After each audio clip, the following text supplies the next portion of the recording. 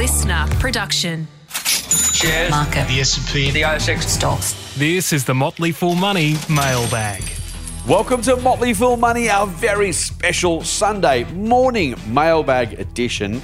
That description keeps getting longer every day. I'm Scott Phillips. He is, even on a Sunday morning, Andrew Page Esquire, the founder, the managing director, the chief cook and bottle washer, the brains, the vision, the man, the myth, the legend, Andrew Page. How are you, mate? Very good, sir. How are you? Do you like that? The man, the myth, the legend? Yeah, you've always got a backup career as as the MC for like WWF wrestling or something like that. Exactly. It's a lovely little flourish that you put on things. Hailing from the central west town of Tamworth, New South Wales, Andrew Ram Page. You know it. Does that work? You're a natural. My apologies to our sound producer who may have had to adjust the audio on that one. Mate, thank you very much. Mate, I did have an uncomfortable weekend. Oh, yeah? Because I realised that on Friday I didn't ask you what strawman was, and I've wrestled with the question ever since. Oh, well, I'm so glad you followed it up. Let me correct it. Yeah, it's an online. It's a private online investment club. Private online that could catch on. It could. Well, you'd think so. But I don't think it's not memorable enough, I don't think. Exactly. Should we just get into the questions? Let's do it. All right. This one comes from someone who says in line number 2, in capital letters, for this particular question, please keep my name anonymous. And then in lowercase, with many thanks. So I will. He says, Dear Scott and Andrew, thank you once again for the wonderful knowledge and education you share with your audience, not once, but twice every week. I haven't missed an episode, how good's that, of your podcast since discovering you 2 or so years ago, and you've been a huge help in my ever ongoing financial education. I'm a happy member of Motley Fool Share Advisor, thank you, and we'll consider strawmen in the years ahead. Maybe you didn't know what it was. Maybe that's the problem. If you know it was a proper online investment club, you might have jumped in. Maybe. And not quite ready yet to take the plunge, he says. I find myself nodding along and agreeing with so much of what you both say. But I write today with a thesis disagreement, namely in regard to Andrew's dislike of Australian residential property as an investment engine. I don't want to put words in your mouth, fair enough. But from what I can gather, Andrew thinks, ... Here we go. 1, Australian residential property is overpriced. Yes, I do. 2, is potentially in a bubble or is a pseudo Ponzi scheme. Yes, directionally correct, yes. Has minimal yield to price of purchase. Oh, it's just objective fact, yes. Is fairly close to a price ceiling based on income. Yep.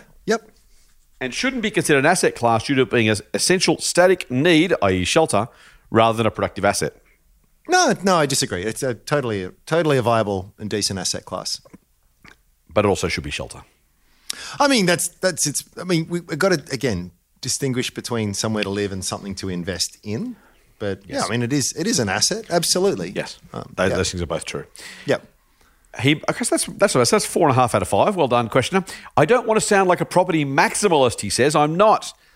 He's been spending too much time with you Bitcoin a lot. I agree with you both that diversification across and within asset classes and dollar cost averaging are pretty much the only free lunches we can get as investors. But I'd like to present a bull case for Australian residential property for you to talk to, for or against. My main reasons, says our questioner or our emailer, for being bullish are as follows. There's a long list you'll be happy to know, Ram. I'll try and keep it a little bit short. Firstly, leverage. With a 20% cash deposit, I can leverage 5x my starting cash. 2, rent keeps you in the market, but capital gains are what you get from the market, and borrowed from another podcast, he says. And these are tax-free unless realised. Point 4.3, the unrealised capital gains can be borrowed against to continue the cycle of leverage.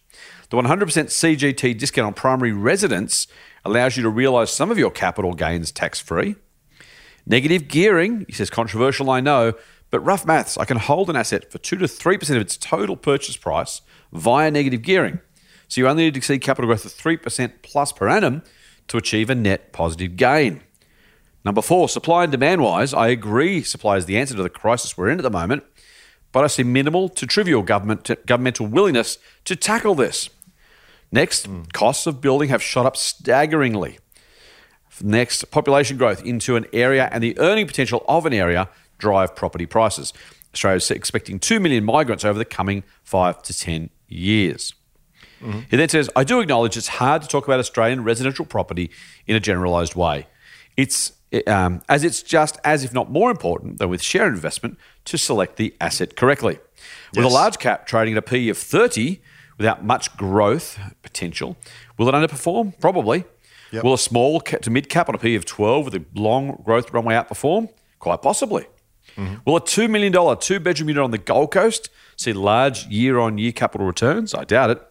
Will a 5-bedroom, 3-bathroom home 10 minutes from a capital city? Quite possibly, in a multi-bagger kind of way. You get my metaphor. A sample size of 1 doesn't equal evidence here, but my first property investment, I managed a 12.5% compound growth in initial cash over 17 years. On my second, I've achieved 10% compound growth on my initial cash down over 10 years. He goes on. In making the next move, do I draw equity out by 1-to-1 Australian international shares, or do I continue the snowball in the Australian residential property market? He says, I've made the choice to do both and diversify.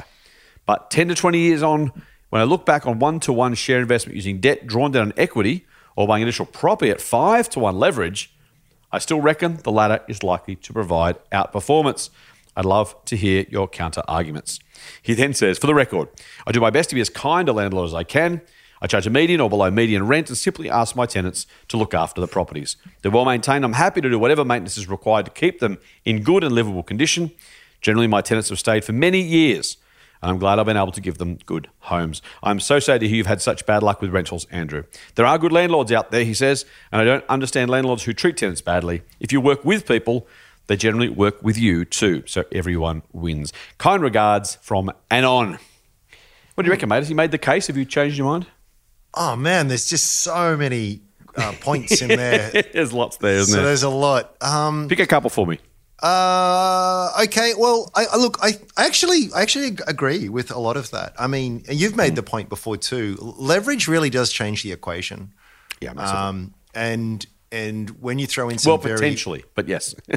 Yeah, I mean, and you throw in some very favourable tax treatments on that. You know, it makes. You don't need some very big nominal gains for the gain on your equity component to be really, really impressive. So I 100% agree with all of that. And it's why I think it's far less reckless to leverage into property than it is into shares, because you don't enjoy those same benefits with shares. So there's no argument from me at all, in fact, on that point, except to say, here's the sting in the tail. Go on. Well, I mean, this is just fact, right? So we can get to probabilities of future outcomes later, but leverage fact cuts both ways.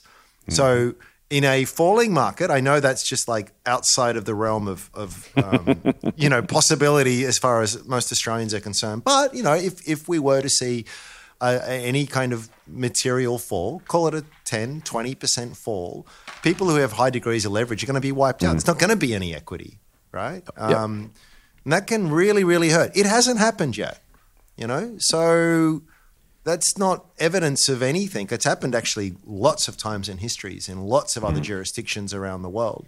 It's happened here before. It just hasn't happened lately. So I don't want to get into the debate as to how likely it is or isn't to happen, but it could happen. And just be aware of that potential. It's not a one-way bet that it only has a benefit. There is a downside, and an investor should always consider that. What if? And you might see it as a very small chance, but if we were to see I don't know, 15% drawdown on your property and your leverage to a pretty high degree, you're going to have your equity wiped out. Pretty much, right? So it's like 100% loss. Is there a likelihood in your mind though, Matt, that's permanent? I mean, it's like saying, if your shares fall 30% or 40% like they did during the worst of COVID, that you could lose your money, therefore don't buy shares. Is it fair to say, as a devil's advocate, that that's looking only at the short-term downside rather than a 5, 10, 15, 20-year holding period where you might have a 15% fall at some point during that, like with shares? But over time, as long as that's not permanent or you're foreclosed on in the interim, then that's Excellent unlikely to be a point. permanent problem. Is that? Yeah. I'm not trying to put words in your mouth. I'm curious as to your No. as to your thoughts. It's an excellent point. If you can service the loan throughout that, then that's fine. Never a forced seller B. Right, like that is just a golden rule of investment. 100%. Yeah. And that's why leverage is particularly dangerous on the market, because you could say the same thing, right? Markets always go up. It's like, well, great, but if you get a margin call and you're forced to sell, you're never going to participate in that. So you make an excellent point. So as long as you can be pretty sure in the other income that you derive being able to sustain that, then I think that's reasonable. Yeah, I think you can ride that through. Just make sure that is the case, because if you lose your job or you have some health scare or something, then again, it might not happen. Or if interest rates go up very significantly as they have, and it's sort of like the maths was based on a certain, well, I can shoulder this degree of repayments.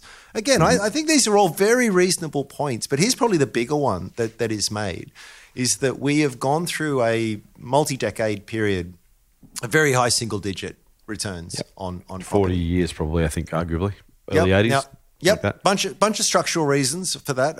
One, a very, up until recently, but very long and steady decline in interest rates, the rise of the two-income household, the deregulation of the bank and relaxation in lending requirements. All of these things, any lever that could be pulled has been pulled. Right, and that's been a factor of that, and that is fantastic if you're in property. But let's just do, rather than trying to get to prediction games here, let's just follow some basic logic here. So let's say that we'll get an Excel sheet out, and let's just say that average property, we'll go with Sydney because it's just easy, $1 million average property, and let's grow that at 7% per annum, and we'll just draw that out into infinity, so we get a certain shaped curve. And let's also say, well, what are the incomes of the average person? How's that likely to grow? Now, I don't think anyone figures that wages, incomes are going to grow at anywhere near 7%. It's certainly not the case historically, right? Probably 3% is about as good as it might get. But let's call it 3.5, right? Just to keep the maths easy. So every year that goes by on our little Excel spreadsheet, on our chart, those two lines get further and further and further away. And that's actually been happening for a while. Now, at what point does that become unsustainable? Well, that's a matter of opinion, and we can debate that. Is it now? Is it in 10 years? Is it in 20 years? But I mean, logically, if you follow that through, you get to a point where the average house is 200 times the average income. And is that unsustainable? I'd say well before that, but you might say no. Okay, well, is it at 400 times? At a point, there is a point, is all I'm saying, right? Yeah, and I feel as though this comes to the argument here is we have this. It's the turkey analogy, right? It's just like the farmer's never been anything but kind to me, therefore he's a good guy, until he chops my head off at Thanksgiving, right? So it's sort of like when you look historically. It hasn't been a problem. In fact, if you were to go back in a time machine, what was the smart move to do? The smart move was to buy anything you could get your hands on, leverage up to the absolute eyeballs, and YOLO into it. And in fact, you would have done incredibly well. So it's like me going into the casino, putting it all on black gets spun up on the roulette wheel, and me going, see? Now, I can keep doing that. Maybe I'll get lucky 2 times, 3 times, 4. But again, at each successive spin, I am more and more likely to undo everything.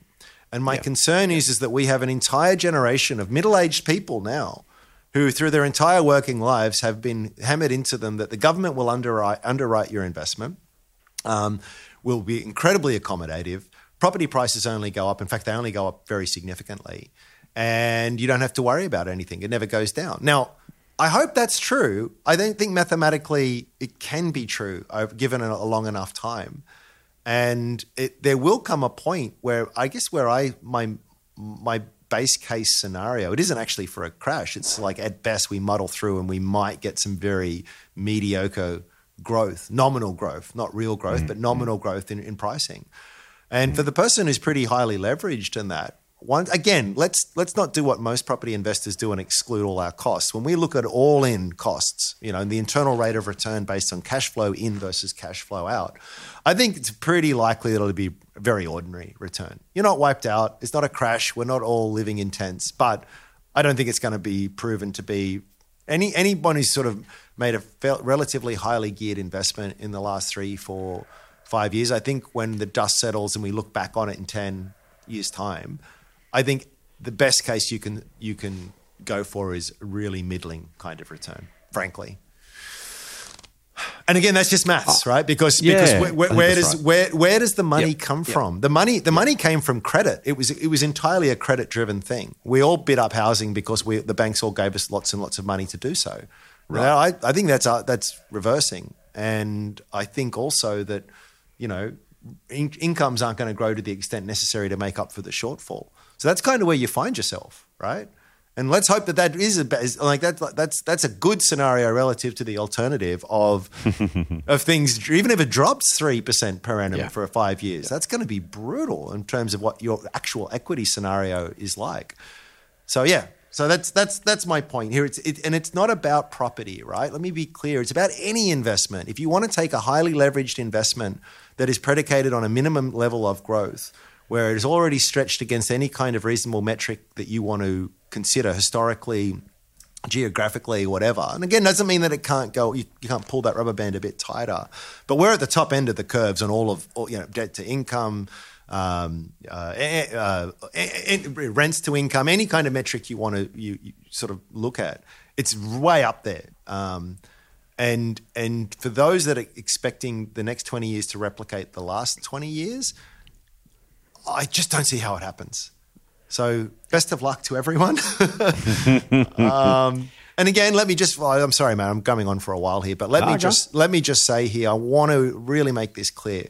If you're looking for a house to live in, that is a very different calculation. Yeah, good point. Because of the non-financial gain that you get from that. So if I would say to anyone, if you can frankly, buy a house, tax-free gain too, by the way. Right. And don't even forget about the gain. If I can have the security that comes from having my own house, and I don't have to stretch myself too thin, and I don't have to work until I'm 78 to get that, then you should do it.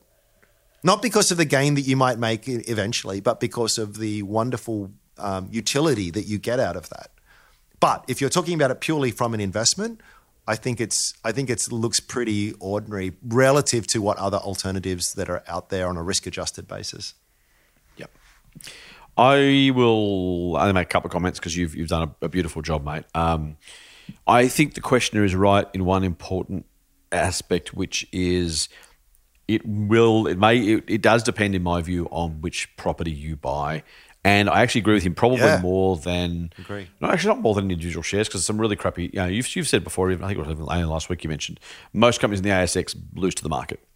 Most, not half, more than most, and meaningfully more than most, because more than half, because that's just the way these things. The winners tend to win, and you can buy the market and get a return, including the winners and the losers, or you can try and pick stocks as we do, and try and find just the winners, or as many of the winners as few of the losers as possible. I would suspect that there will be, for decades, at least a couple of decades, plenty of market-beating properties, same as there are market-beating stocks. Would I buy the property market? No. Would I say to people, don't bother looking for a property because you'll never find one that's good enough to invest in? No. When we're comparing these things, we're looking at the property market and the share market and comparing those two averages. And I have absolutely no doubt in my mind that pre-leverage, I'll get to leverage, pre-leverage, for all the reasons you've said, mate, very, very, very unlikely, not impossible, nothing's impossible, very, very, very unlikely that property beats shares over any extended period of time from here for exactly the reasons you've highlighted. So I think those things are absolutely true. I will say, you speak about doing an Excel spreadsheet, mate. I've alluded to this before. My wife and I, when property prices started to go down, we kind of got a little bit greedy and rubbed our hands together and said, hey, maybe there's going to be some value here. We should start looking around. And so I pulled out a spreadsheet and I put, to your point about all the costs, mate, I put in the upfront costs, the deposit costs. I put in, the repayments over a period of time. I put in, taxes payable or taxes saved. Also, by the way, franking credits received or franking credits foregone. If you're getting dividends from your shares, and kind of try to work it out. And I just couldn't, without making some significant assumptions, couldn't make the numbers work to make the average property better than the average market return. Yeah. Again, there will be. I guarantee there are properties now. Someone's buying a property today that will go and be market beating because in the right place, the right price, with the right circumstances, it's by definition, Yes. you know, averages are averages. So, and then therefore, you know, a reasonable portion of the outcomes must be above average, a reasonable below average, and what's left is in the middle. So, you know, there will be individual properties that will beat the share market over the next 20 years if you bought them both today. I'm almost by definition, but. Yep. But the market, but it's a harder effort when you're, you know, in a market that's going to overall not beat shares, in my view, pre-leverage. What I want to come back with leverage, though, is just to say I put the effective leverage in. I literally said, okay, if the deposit was just this, and we paid it off. And the thing is, your point about cash flow is really real. And it's hard to do in a single podcast quickly, and I don't want to spend too much time on it. We've got more things to talk about, but you know, any money you're using repayments is money you could otherwise be not using for repayments, but actually investing more money in more shares over time. And it was that compounding that eventually started to run away with things. Now, if you find the right property, it'll beat the average market return. By the way, if you find the right share, you'll also beat the average market return. So it is an opportunity cost thing. I do agree a little bit with the question of two, mate. Just the other thing quickly about population growth. To the extent populations keep growing and are meaningfully above our ability to house them, frankly, for any medium-term period of time, that will continue to put upward pressure on prices. I don't think it's enough. I think it probably prevents meaningful declines because there's always someone who'll happily be the underbidder on the next house, the next house, and the next house, short of economic calamity. So I do think there's some element of I could say support for prices. I'm not saying prices can't fall, but I think there's that latent demand. I think is going to be there for quite a while. So that probably helps. I agree. But you know, to your point, mate, it's not about property for me either. I literally got a spreadsheet, a massive big spreadsheet, and trying to work it out. You know, what would it cost to pay and all that stuff. And if and when a property, you know, gives me a green rather than a red on that spreadsheet, then we'll do it because we don't care where the money comes from. If we're making money, we're making money. But we haven't been able to find a property that met those criteria. Without making reasonably heroic capital growth assumptions, which, as you've beautifully pointed out, are going to be hard to come by given where incomes are already at and given how much of our income is already going to mortgage repayments. Yeah. Yep. Absolutely. I mean, so well put. So just be careful. Just be careful. And closing comments is, again, it's not about what I think. You know, it's really just about, and this is true of any investment class, just always consider that the past, and they make you say this, right? The regulators make you say that the past is no guarantee of the future, right? Exactly. And they say it for very good reason. So just be careful to extrapolate a very unusual period and never structure yourself. I mean, you might have the utmost confidence in the investment, and that's great. Like we all invest on our convictions, but just allow for the downside, right? Like just be aware of that. And if it happens, it might not, but if it does, can I do that and not be a forced seller? And that then we're going to have no argument really. And then because you can stop investing in shares in year 6 if you want to for a year. You can't stop making your repayments. Right, exactly. So any, and that's not by property. We've said before, it's also things like margin lending for shares and all that kind of stuff. Sure. You talk about not being a forced seller. The other one, the other Buffettism, which we haven't thrown our obligatory Buffett quote in yet, is he says never rely on the kindness of strangers. Absolutely. Please, Mr. Bank Manager, don't foreclose on my house is a very, very, very tough conversation to have. Oh, and the banks are bastards. Let's be honest. Like they're not. They are. That's Page P-A-G-E, Andrew. Yep. Oh, don't get me started. I'm having a bit of a fight with my bank at the moment. No, but it's just it is. They're the kind of people that will give you an umbrella when it's sunny and take it away the moment it starts to look cloudy. So just be careful.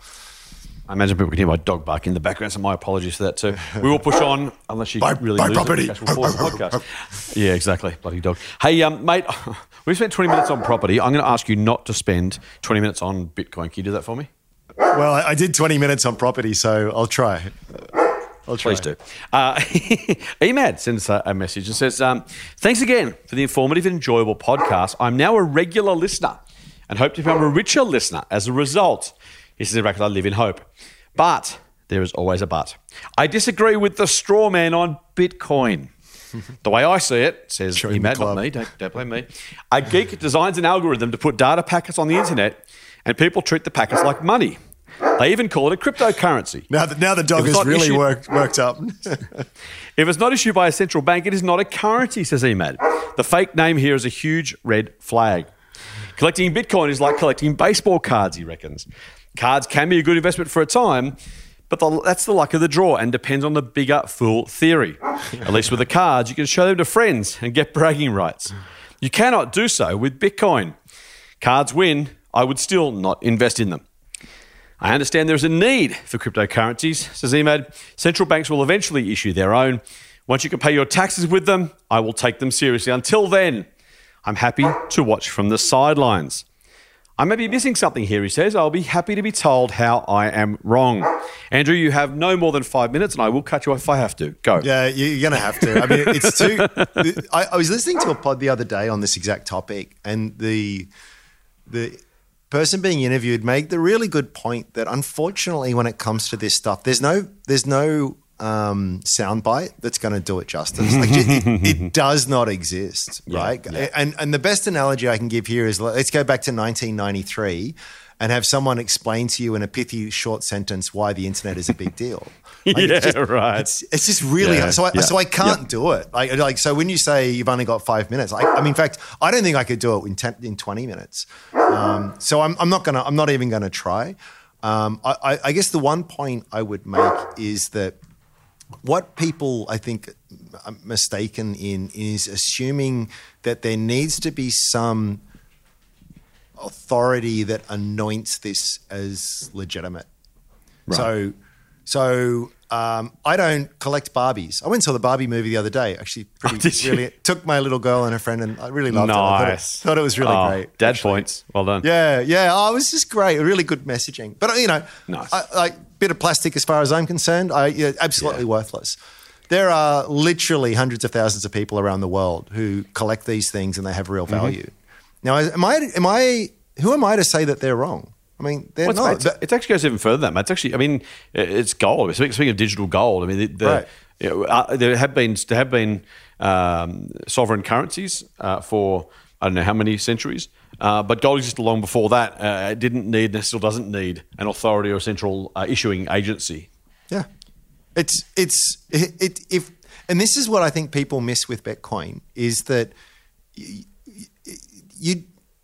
you can stay on the side. Like, no, I'm the last person to convince anyone to try and do it. Don't do it. If you don't understand it or you're not comfortable with it, Mike, for the love of God, don't do it, right? But the fact, and this is fact, is that as every day passes, the level of adoption increases. More and more people are doing it. I don't know, maybe it levels out tomorrow and it remains this hyper niche kind of trading card kind of thing. Maybe that's entirely a possibility. But, we've now got BlackRock, the world's biggest asset manager, preparing for it. We've got Larry Fink, who in 2016 was calling it an index of money laundering, now saying it's a really good hedge. I missed that quote. That's brilliant. Oh, yeah. You've got 3 or 4 presidential candidates talking about it at rallies.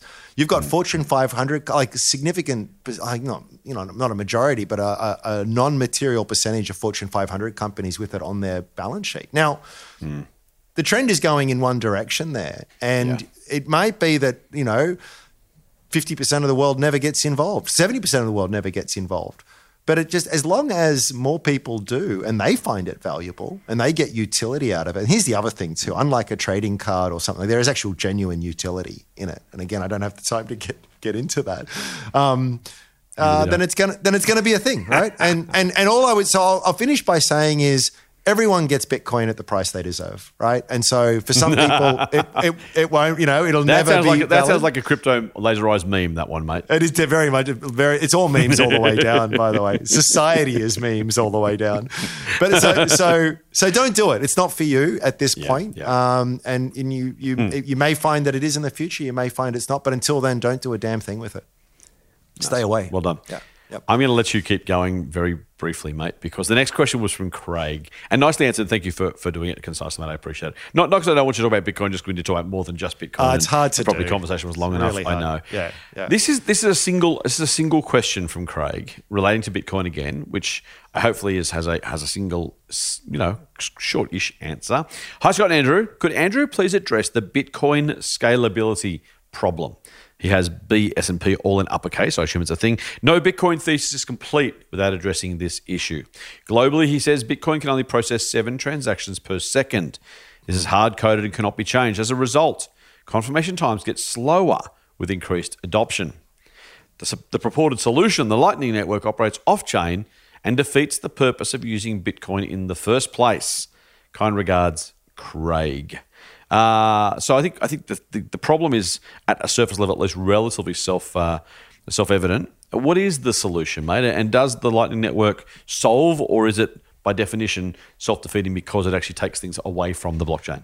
It's really good. I mean, I will start by saying 2013 called and it wants its FUD back. FUD being fear, uncertainty, and doubt. Really good, valid points, but like we're at in 2023, we're at a point where like these have been so thoroughly answered as to.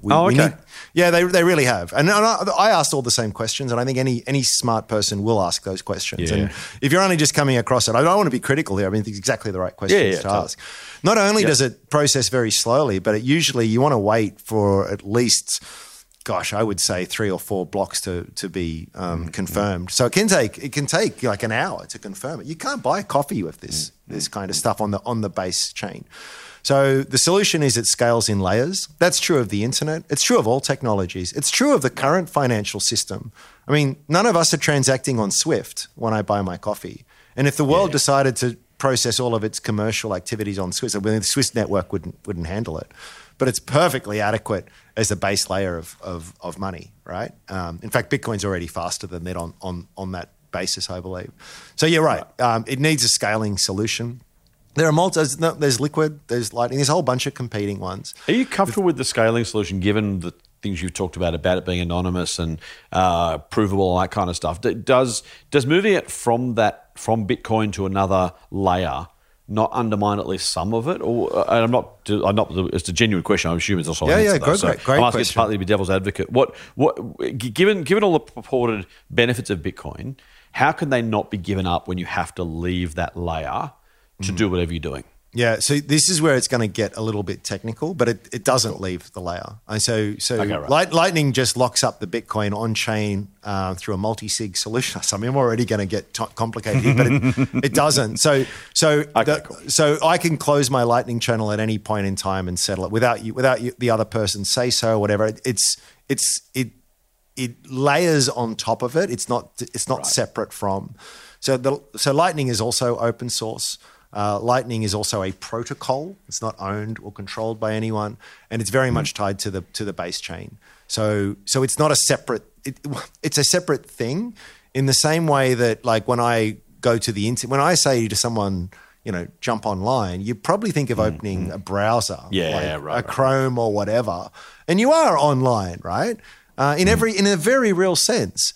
But the protocol that the computers are actually talking with themselves at the base layer is what's really going on there. They're tied together. They're not separate. Yeah, okay. But you don't give up any of the benefits of Bitcoin by using those other layers. From the sound of it. There's always trade-offs in everything. Okay. In engineering, in this, in a regular fight. And so there is less sovereignty, I guess you could probably argue. If you're using Lightning, there's slightly less security. In the same way that if I had $1 million in cash, it's probably dumb to put that in a suitcase under my bed. But if I'm going to walk around the street with $100 in my wallet, it's probably not that big a deal. And so I've got the majority of my Bitcoin on chain in a hardware wallet, and I've got a bit of walking around cash in my Lightning wallet. That's probably the way to think about it. So Lightning facilitates commerce, and Bitcoin facilitates the base layer. But I would just say to it, was it Craig? Look into it. Like there's a lot of good material that's out there, and once you understand that the technology, you'll get that it's actually a really, really interesting solution, and that itself is growing at a very, very phenomenal rate. And if I was a Western Union, I'd be really scared. Put it that way. Motley Fool Money. For more, subscribe to the free newsletter at fool.com.au/listener. Hey, let's change tack. Yeah, let's change with tack. Something for you, something for me, and something for the listeners. We have a question from Matt who writes, "Hi, Scott, Ram, and the Pod Machine." Telling you, mate, they love the Pod Machine. Scott, you'll love this, says Matt. I'm 28 and I've been investing for a few years. Ram, you'll love this. I'm 28 and I've been investing in crypto for a few years. Sorry, Scott, he says. Scott, you'll also love that I'm a subscriber to Motley Fool Share Advisor. So, thank you, Matt. Something for everyone. Well done. Yeah. Well done. Now, he's talking about Share Advisor here, mate. I don't generally love talking about inside baseball stuff because I don't want to be, soon to be promoting our business and also making it not relevant for everybody else. So I'm going to ask the question the way it's written, and then I'll invite you to be as generic about the answer as you want to be outside just obviously an individual investing service. Matt says, this is people can relate, with the rising costs of the world, I'm having to lower the amount I'm investing every month, which sucks. But I also have to feed a fiance and a relatively new child. And boy, can he eat. Matt, I hardly endorse feeding your family. It's a very, very good strategy, even if it means you have to invest a few less dollars. He says, with Share Advisor, we get 5 best buys now and 1 recommendation each month. My question is, how should person X, he says me in brackets, allocate capital across the month? This is, of course, not financial advice, says Matt. I can't invest enough month to month to cover all the buys and all the recommendations. So, if they already exist in the portfolio, do I allocate to the lowest percentage weighting? If they are new, do I prioritize these? If one stock is down by a larger percentage, do I dollar cost into this and lower my average cost? I appreciate the advice and the car drives filled with informative rants and tangents on my way to footy training. Cheers, Matt. Matt, go and give him hell on the field. It's a good question, Ram. So again, this is a bit about Share Advisor, but it's also hopefully an interesting question for anyone thinking about building a portfolio. When they're presented with good ideas, should they buy the newest ones? Should they allocate to the lowest weightings and kind of reweight their portfolio from the bottom? Should they look at the biggest losers and add to those to bring the cost base down? How should they think about taking new ideas into an existing portfolio? Yeah, I mean, it depends on the nature of the service, but given what I know about Share Advisor and most sort of newsletters, I've long said that I treat them as an idea generator. And here, dear subscriber, are some of our ideas. And I think that the best way to make advantage of those services is to go, thank you very much. You've saved me going through 2,000 stocks on the ASX. You've given me a short list. And now I'm going to go off and decide which one is best for me. And it's almost a point where I need to get this tattooed on me because I say it so often. But it's, you can borrow an idea, but you can't borrow the conviction. Nice. And so, Scott says on Share Advisor that he likes this. Oh, great, I'm going to buy it. You wait what happens and when that goes down 20%, as some of them invariably will, right? Like it's just going to happen. Even if you're subscribing to Warren Buffett, it's inevitable. And at that point, it's just like, oh, now what do I do? So it's kind of like, I feel as though you take the idea, you look into it yourself and you build your own conviction. The only other alternative is I'm just going to go for this verbatim. I'm going to do literally everything you say, and I'm just going to go in the same way that the scorecard is structured. If I want to replicate the scorecard, I'm going to do exactly what the scorecard does, which is each month I'm going to buy the latest recommendation.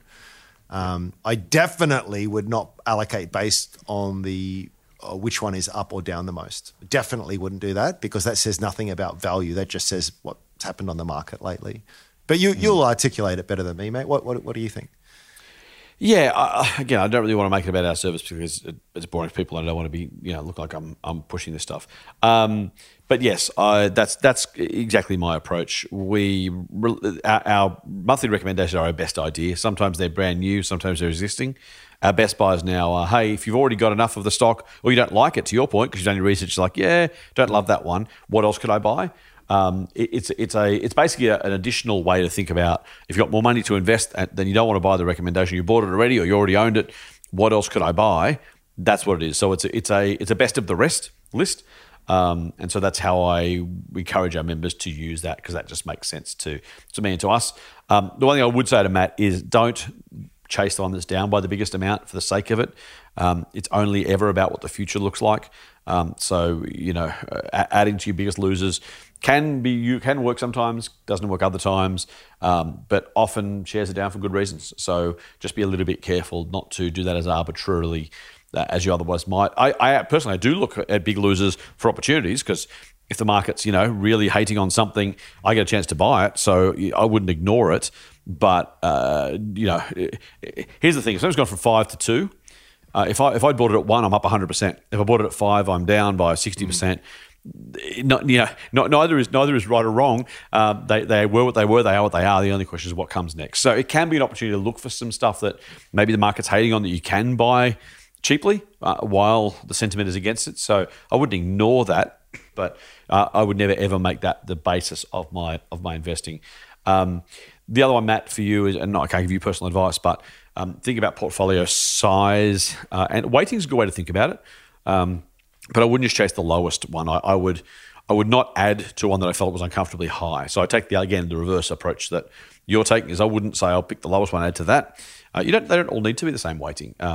Sometimes, again, the bigger weightings are because the company's doing well and the market's recognizing that, right? If Amazon had gone from $1 to $2 to $5 to $10 to $20 to $80, if you'd bought it at $1, the shares went from $80 then to whatever they are now. That's you miss out on a massive opportunity if you said, well, they're already up and it's already big, I'll go and do something else. So if it's too big, don't add to it. You don't unbalance your portfolio. But again, I wouldn't choose arbitrary rules. I would start with which companies do I feel best about for the long term, whether they're new or existing.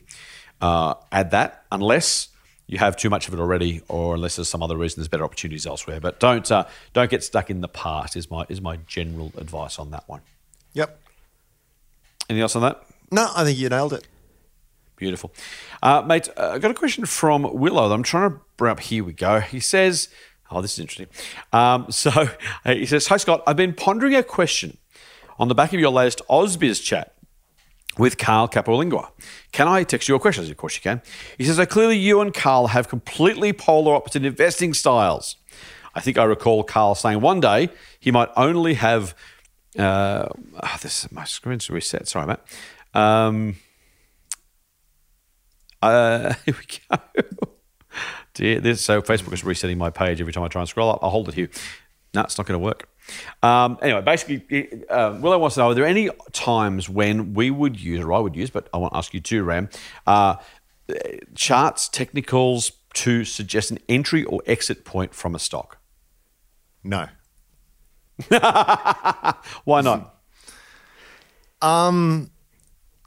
It's always a controversial stuff. It's like they say never talk about religion or politics. I think in ours, never talk about charting. It just go on. And as a younger man, I used to love to get into the debates. I don't care. I don't care anymore.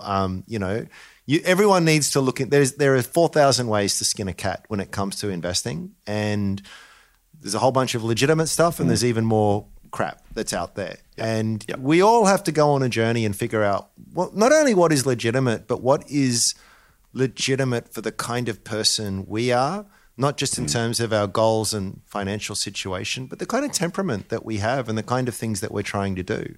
So Strawman, we're a very broad church. We've got a bunch of guys on there who love their charts, and I wish them well, And there's a bunch of guys who look at the stuff I'm holding and think I'm an idiot, and probably are right. Great. It's each to their own. And in my personal journey, and I've looked at it plenty of times, especially when I first got going on this, was very enamored by it. The prospect, the allure of being able to not just find good businesses, but use this to time my entry. I could never do it. I could just never do it. Certainly to a point where it was statistically valid. And when you look at some of the studies that have been published on this, I don't see any evidence for it.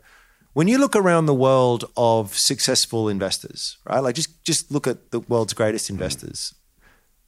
I can't think of a single trader, technical analyst. There's probably one or two. I should be fair here. I'm sure there are a couple that, law of large numbers, right? There's going to be some out there. I'm sure of it. But when you think of the Peter Lynch's, the Philip Fishers, the Warren Buffetts, the whatever, they all are business-oriented investors. The people who have compounded at attractive rates for very long periods of time. In fact, not only do they not do it, but as far as I'm aware, most of them actively say, don't waste your time. Buffett used to chart stuff on graph paper back in the day. Do you remember that? He did. It's in his biography. Yeah. And we all dabble with it, right? We all dabble with it. So look, that's why I keep it short. From the initial answer was the best one. No, because it doesn't work for me, and I'm yet to be convinced by it. I might be wrong, but don't send me any letters. I don't want to just do what you want to do, but just make sure that you're comfortable in your belief that there is decent legitimacy to it. For me, there's not, but there might be for others. Yeah, that's very diplomatic, mate. I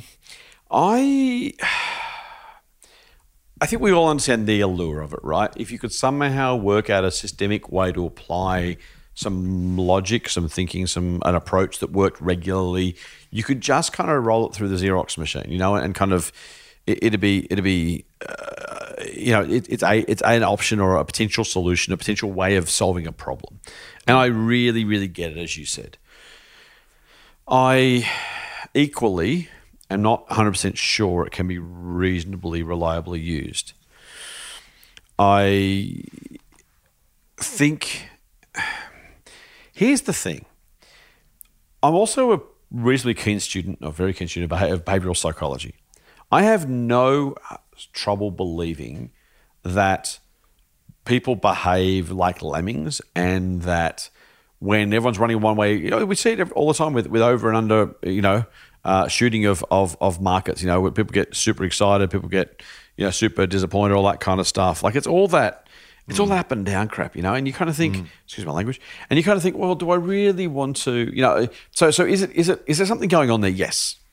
Is there something contrarian investors almost kind of, they don't use charts, I hate me even using this in the same context, but they're looking for, they want to do the reverse. When everyone gets excited, you can then sell. So they're saying, the crowd's saying one thing, I can do something else. Or you could flip it around and say, well, the crowd's moving, let's move with them. When the crowd stops going that way, then we'll pull out and do something different. That back and forth should have some validity, I actually think. Here's the thing, though. When everyone's doing it the same way, where is your edge? What do you know differently? What are you doing differently to the rest of the market?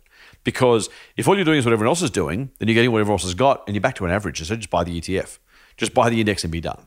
Yeah. And so part of me thinks there is probably some directional validity. If you're the only person with the insight, is it possible you might use that systemically? Maybe, yeah. Ben Graham used a very systemic approach. It wasn't charts, but it was buying businesses below their net asset value until everyone else did the same thing, and the entire investing opportunity completely dissolved because there was no opportunity left because everyone arbitraged that away. So my broadest thing is the more people that are trying to do it a certain way, the less chance there is opportunity left in it, even if there ever was in the first place. So back to your first question, no. I think that's the important one.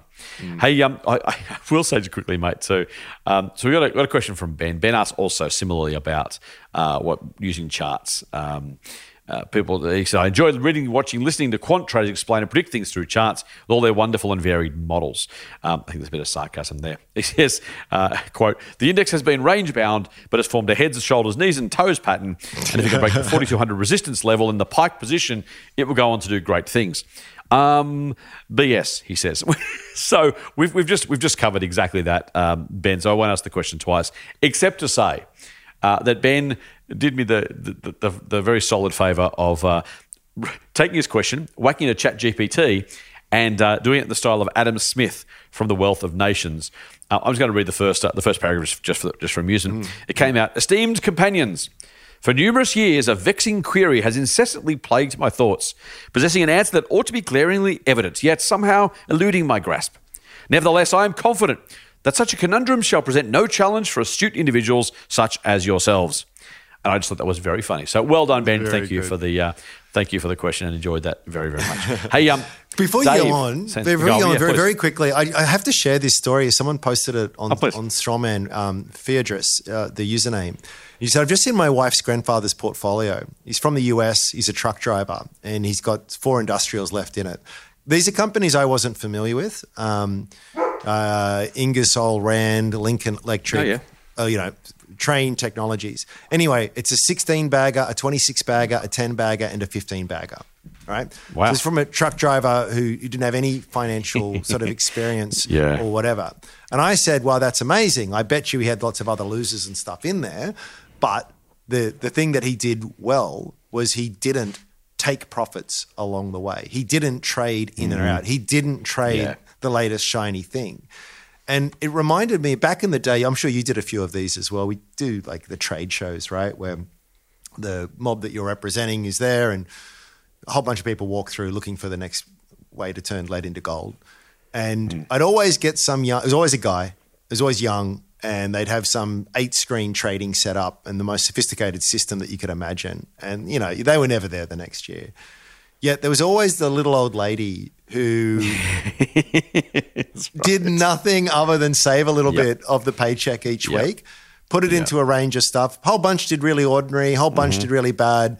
And then there was just this handful that your jaw would drop and you say, you bought CSL for how much? You know, or, you know, and all they did was, again, spend less than what they earned, regularly invest that into a range of decent businesses and just let compounding do its thing. That's it. Yep. That is it. Now, someone approaches you and says, oh, but no, you can get, absolutely, you should do that. But you can even do even better if you manage to time it better. Oh, and if you do this one under this structure and blah, blah, blah. And the sophistication gets layered and layered and layered and layered on top of it.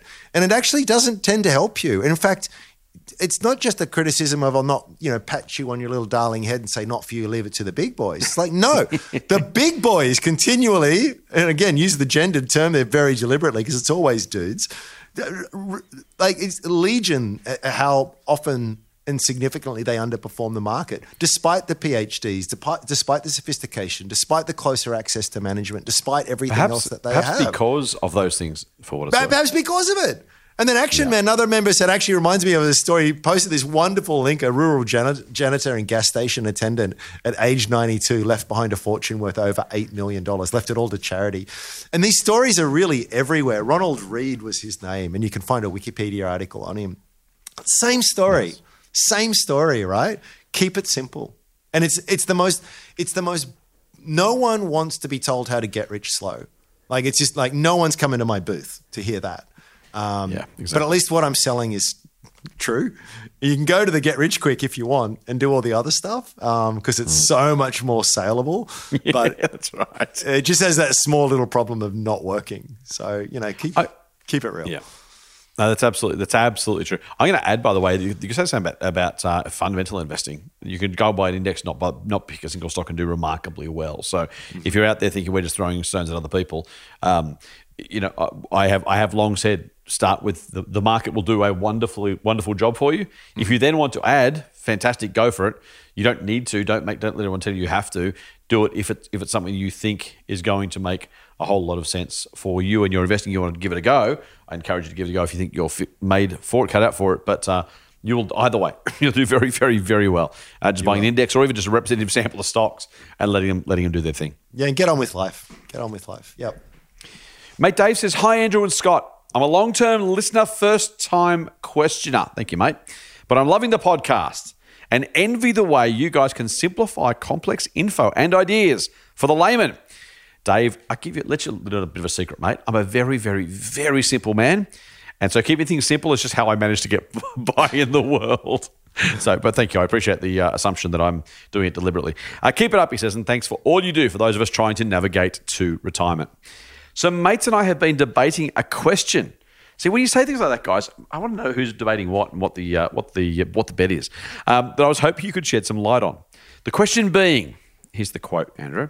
Mm-hmm. With higher interest rates at around 6% plus, would a long-term investor with another 20 years before retirement be better off paying down investment property debt or continuing to dollar cost average into a share portfolio, assuming the investment property is cash flow neutral?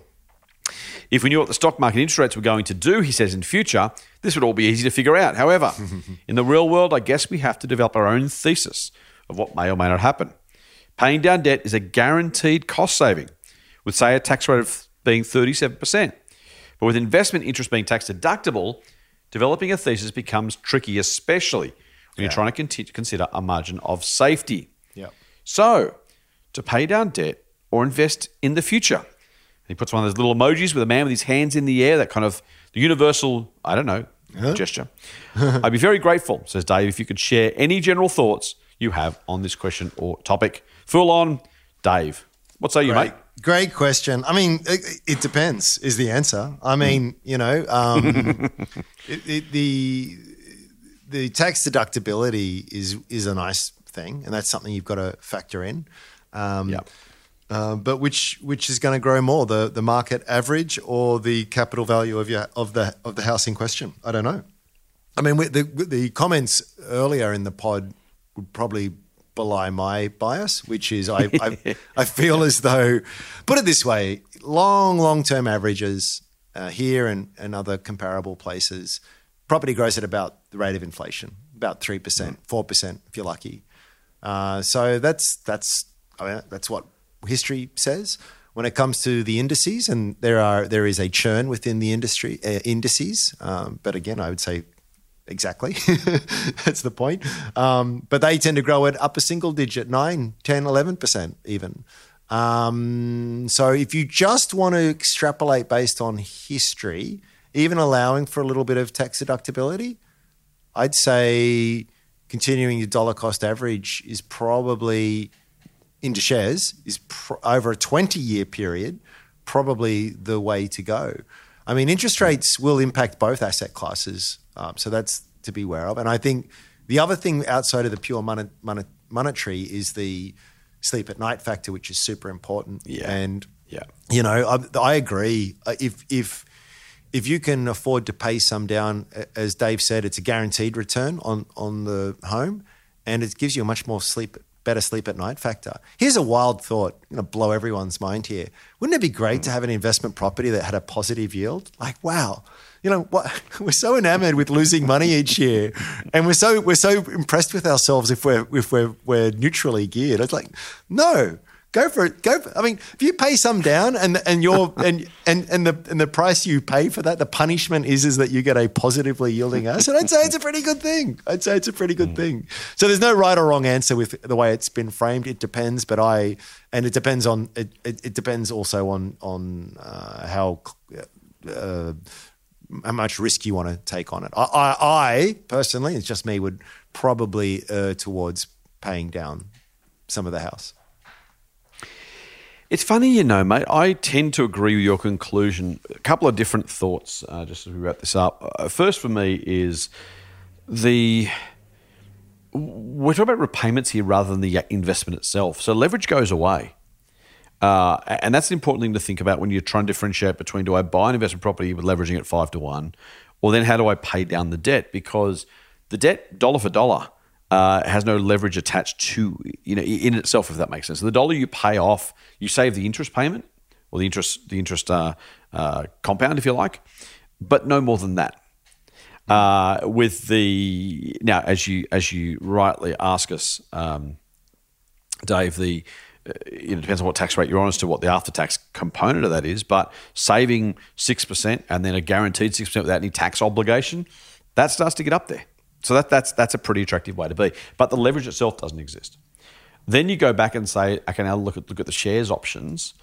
And again, on shares, you've got, not only is it, you've got a capital gains tax element if it grows, so think about that. Potentially, though, if it's paying a dividend, the cash flow from that is also tax advantaged. So it is a really, really complex one. Yeah. Here's my general take. So first thing, I would start with you and with Ram. Margin of safety / sleep at night, do that first. So I would want to be positively geared, to Andrew's point, not only because it generates cash, but because it's a buffer if rates continue to go up. Because that gearing can go away quite quickly, and all of a sudden you're in negative gearing again, or a negative cash flow again. So think about that. I would want to get ahead. After that, and this is where my take is a little bit different to others. You've got a fixed dollar debt, assuming the debt is manageable and the repayments are manageable, on a hopefully growing asset at whatever rate. So at some point, you've got $1 million property, you've got $100,000 worth of debt. You don't pay a cent of that debt off in theory. You do, but let's just work it forward for fun. When it's worth $2 million, you still only owe $100,000 worth of debt. So to some degree, you're saving the interest, absolutely, but the asset continues to grow separately without it. On the flip side, buying more shares actually grows your equity pile because there is no leverage. And so the money you're paying down off debt, yes, it reduces your cash outgoings in future. It reduces the amount of debt you have. It reduces your future interest bills. That's all true. If you're buying more shares, something that's going to compound at a faster rate, you're a much, much, much better position. So that's kind of that's where I'm a little bit different. I think I would get ahead of the game on a on a positive gearing, positive cash flow basis. I'm not sure, Ram, I wouldn't then, though, invest more in shares and let both grow independently and separately, maximising the growth, assuming that all of the other things are manageable. And again, it's not even necessarily it's partly a financial decision. To my mind, it's far more than that. It's both part financial decision, it's partly behavioural psychology, knowing that adding to both over time generates more total equity value in the long run, in my opinion. I think that the nub of it there is that assuming that everything else is manageable and comfortable. Exactly. That is literally the starting point. Without that, we don't even pass go. Exactly. Mate, I have thoroughly enjoyed spending my Sunday morning with you, at least virtually, at least metaphorically, at least, in a pre-recorded fashion. If our listeners want to get in touch with us, are you still on Elon's new thing called X? Oh my gosh, we need to talk about that at some stage. But yes, I am. X does mark the spot for as long as it remains. Can I very, very, very tiny quick aside? I had a spam or scammer impersonate my account. I sent the Twitter link with my ID to Twitter. And I got an email back this morning. We're recording this on Thursday morning, of course, a bit of behind the curtain. And Twitter said, we've reviewed your request and the account doesn't violate policies because that person's not really impersonating you. Yeah, the exact same thing happened to me. Yeah. They're literally using my photo. They're using my description. They've got the same Twitter handle with the character at the end. I don't know if that's not impersonation. It's clearly not parody. They're trying to scam people. I don't entirely know what else it could be. No one looked at it, right? So it's a bot reply, and just like I think there's a bit of truth in this. Like there was a lot of bloat in Silicon Valley, easy money thing. Elon comes in and goes, I'm going to get rid of 80% of the workforce. Like, well, I'm sure there was some bloat. That's a horrible term because we're talking about people's livelihoods here. But, there were probably a lot of cost savings to be had. But you still need some staff, right? And it's get to the point now, it's like there's just you can complain all you like to X and there's just no one there at the other end. So it's just getting worse and worse and worse. It's really sad because, I really liked Twitter and I'm liking it less and less. Yeah, it's fascinating to know what it's going to look like by the time we finish. Anyway, in the meantime, rather than getting too far in that rabbit hole, you can follow Andrew for as long as he's there, for as long as Twitter exists, at @Sage_Simeon. You can follow Strawman, which apparently is a... online investment club. I had to tip my tip. Oh, thank you. That's right. There you go. At Strawman Invest. Grab me on Twitter or Insta or Threads at TMFScottP. I am still officially on Mastodon, Andrew, but that's probably going to go by the wayside. Also, you can grab me on Facebook, facebook.com/Scott Phillips Money. You can look up The Motley Fool Australia on all those platforms as well. Mate, will you come back on Friday? Yeah, looking forward to it. I cannot wait. Should we talk about X? I think we have to a bit, don't we? I don't know. If you want us to talk about X, let us know. If you'd rather us not, let us know that too. We are nothing if not slaves to the best interests of our listeners. Until Friday, you'll have to wait and see. And full on. See ya. The Motley Fool and people appearing in this program may have positions in the companies mentioned. General advice only. Please speak to your financial professional to understand how it may pertain to your situation. Subscribe to the free newsletter at fool.com.au/listener. The Motley Fool operates under Financial Services Licence 400691.